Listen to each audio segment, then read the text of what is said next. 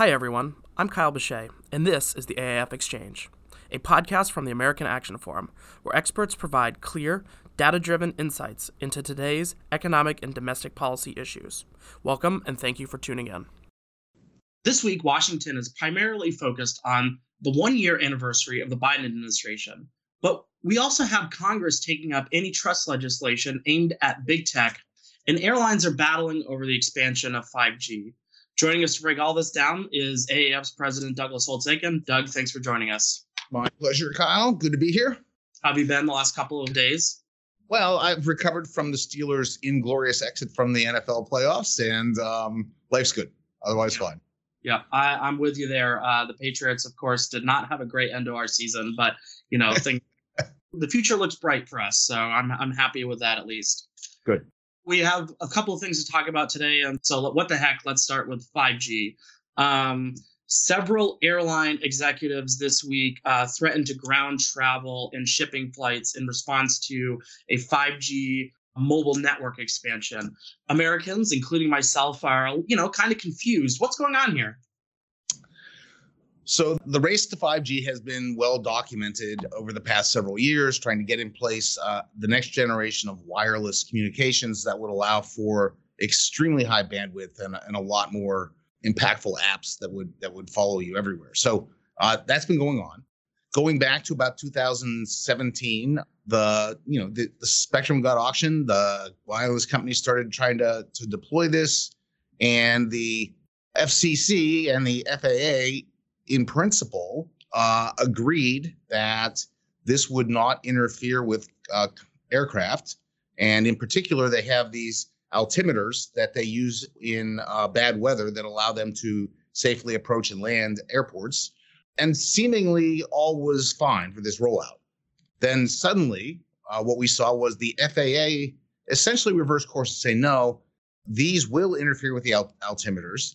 And as a result, if there is bad weather, we are going to force them to sort of change landing locations. Right? We're going to divert them to another airport, or we're going to stop the flights, or name it. And so there was, in fact, an FAA order issued about a week ago that said, as of this date, these planes are not certified to land, and the 777s, the Boeing planes that are used on international travel, are one of those. So that's why some of the international airlines canceled their flights. So it's not just the airline manufacturers. The aircraft manufacturers are concerned about this. They claim there will be interference. And, but the FAA is basically saying we're not going to allow these to operate in unsafe conditions. And so there was this threat of really widespread cancellations because you can't put the plane in the air if you can't safely divert it. And so routes weren't going to be certified, things like that. So now, that's where we are. That the rollout got put on hold for 2 weeks while this issue gets litigated.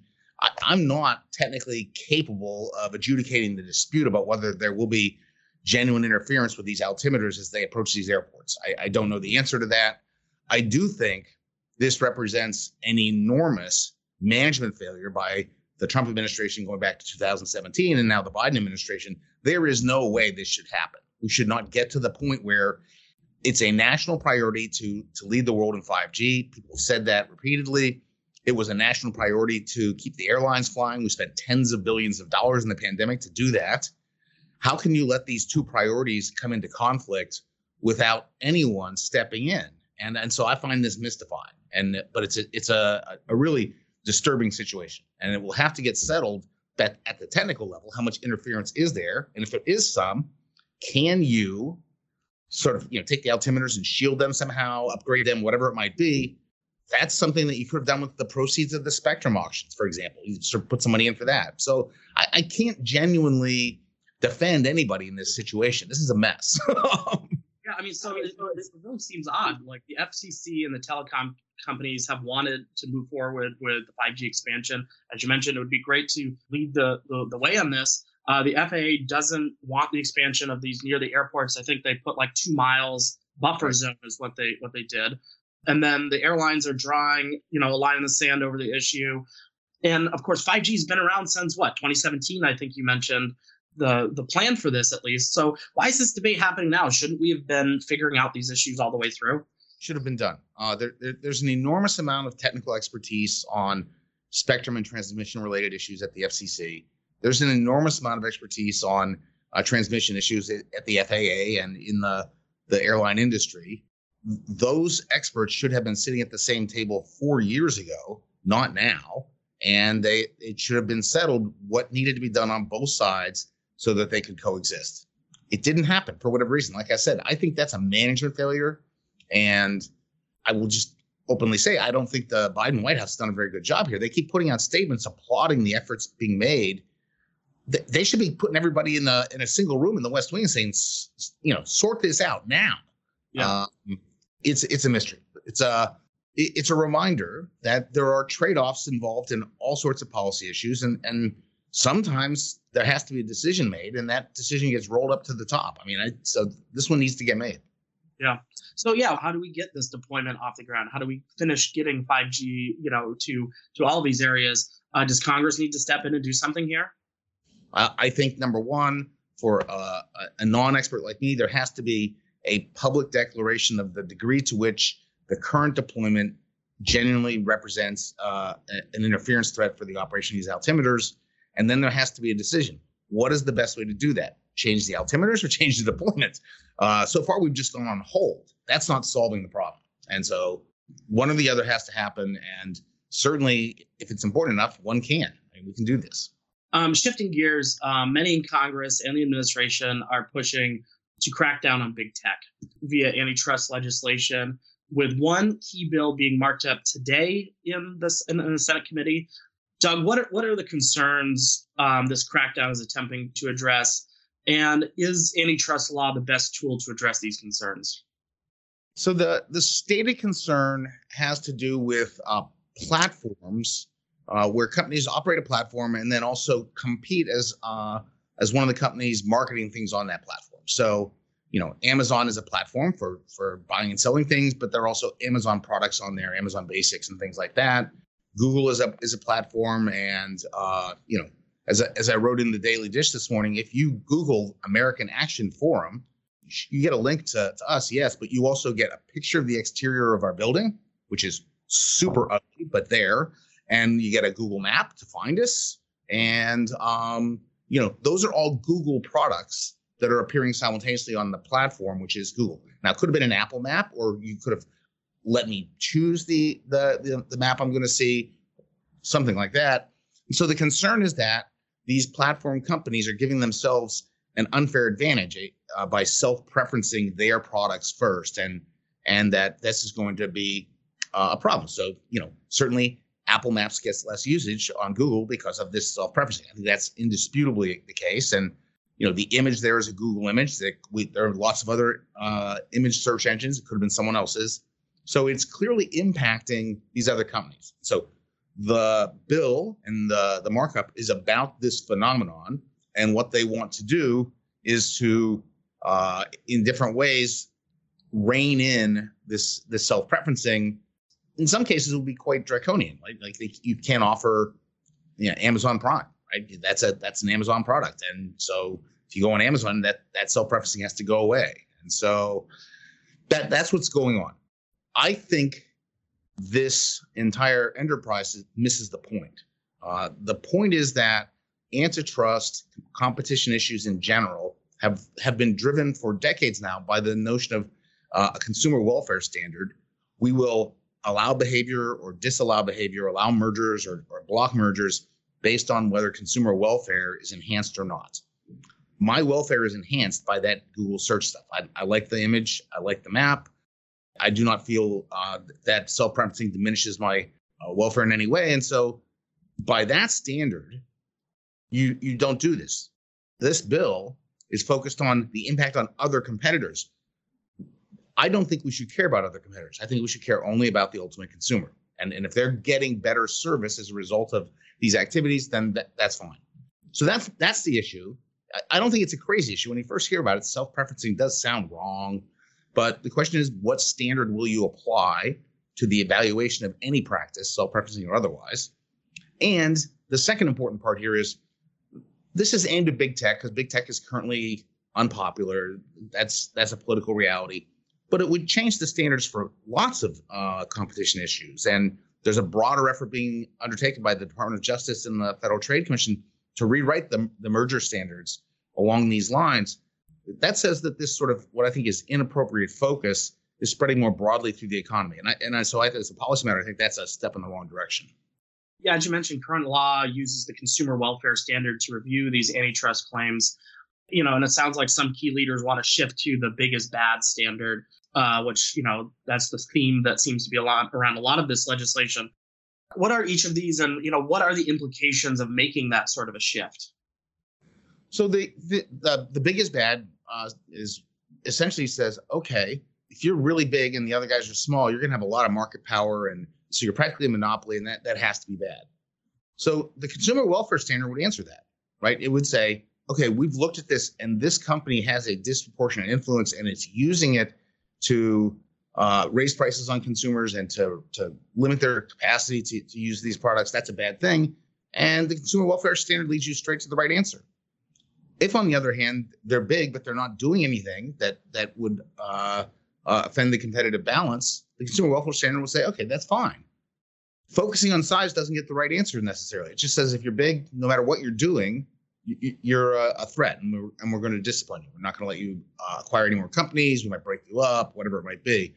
So the danger here is that by not finishing the analysis, going all the way down to how are consumers affected, you actually interfere with some things that would otherwise be beneficial, and that's a mistake. Would the proposed changes be limited to big tech? I mean, you've already mentioned that it gets into a little bit of these other areas, but how might these changes affect the economy as a whole? So the bills they're marking up today are focused on technology companies and people designated as platforms. So you can call the Apple App Store a platform. They sell their own apps in there. Google's a platform. Amazon's a platform. It's a tech-oriented bill and hearing. But as I said, the FTC and the Department of Justice are undertaking this sort of review and rewrite of the merger guidelines, and that affects the economy as a whole. And they are following the same sort of line of reasoning, big is bad, and we need to stop that and stop acquisitions. And so, it would affect a lot of things. So big news yesterday in a world I don't participate in, the gaming world. Microsoft was out to buy this enormous gaming company, Activision. Microsoft's pretty big. Activision is pretty big. Put them together, they're big. If these guidelines were in place, would that happen? Probably not, right? They'd probably just step right in and say, no, you can't do that. Is that a good idea? I don't know. But I think we should find out what are the potential benefits for people who care about the gaming world of having that combination. That's the point. Yeah, I think I saw something like they would become like the third largest gaming company in the world if that happened. Let's wrap up with something else that happened yesterday. President Biden had his press conference after his first year in office. So let's talk about let's get your take on the Biden administration's first year in office. The administration, is touting its key achievements as record job growth. Last spring, it had the $1.9 trillion spending bill, the bipartisan infrastructure bill, and of course, his rapid vaccine program rollout. So, let's just go through some of these with some rapid fire questions on the Biden administration's first year in office. How do you grade President Biden on the economy? I have been on record as giving him a gentleman's C-, and that's as good as I can get it. Yeah, so a lot of that it has to do with unemployment and the inflation. It comes from two big ones. Number one, the handling of the public health crisis, which in the end is the most important economic policy. Our current economic woes stem directly from the coronavirus. So, why are you a year late in getting going on the rapid testing, which, I've been on record as suggesting is an important part of the portfolio of responses? Why haven't we spent the year getting monoclonal antibodies into widespread use and having better therapies? Why isn't there an Operation Warp Speed style effort on both testing and oral therapeutics like the Pfizer pill? All of that, I think, would be a way to buttress the battle against coronavirus and make the economy function better. People can go back to work, wouldn't have to worry about it, things like that. So that's sort of one issue. Second is the American Rescue Plan. I mean, it's just remains an enormous policy error, way too big, done at the wrong time, poorly designed, generated the inflation that is plaguing all of us right now, and it didn't have to be that way, right? The president signed it. He could have not. He could have vetoed it. Perhaps unrealistic given the politics, but on the substance, that's just a really big policy error, and we're paying the price for it right now. So those are negatives. I don't give them any credit for big employment growth. If you kill 20 million jobs in 1 month, as we did in April of 2020, you're going to get rapid employment growth as you recover from that. So that's not an accomplishment. You just happen to be there as it happened, and that will be true of any president coming out of a recession. And then, they do have to get positive points, I think, for the passage of the bipartisan infrastructure bill. I mean, that was something that literally the president kept alive. Died twice in the Senate. The president personally intervened to make sure that Republicans and Democrats were sitting at a table and they got the right group together to sign off on something. I think he deserves credit for that. I think that's what, in my view, most people elected him to do, to return us to a sort of sense of normalcy and working together. And so, we should reward that effort. That's a good thing. Interesting. Well, back on you already started talking about the public health mission, but what did the administration get right and wrong in its response to COVID-19? Well, it's right that vaccines are important, super important. It turns out that, if you are triple vaccinated with the booster shot and you contract the Omicron variant, the record is that most people have very mild cases. That's something that looks closer to a seasonal flu than to earlier episodes of COVID-19. And so vaccines are really important. I think the heavy-handed vaccine mandate did more harm than good. So a little nuance in the pursuit of those vaccines would have been helpful. They've become a divisive thing. But I think they have gotten wrong the testing, gotten wrong the sort of notion that there's more than one way to get prevention. You can do it with tests or vaccines. It doesn't necessarily have to be masks. Take your combinations, and that prevention is not the only thing. You can also lower the consequences of contracting it, and that's what the antivirals like the monoclonal antibodies will do, and that's what the Pfizer's oral therapeutic will do. We need all of these things, right? And focusing on only one, I think, is a mistake. What about the administration's legislative agenda? Their legislative agenda is the Build Back Better Act. It's dead in the water.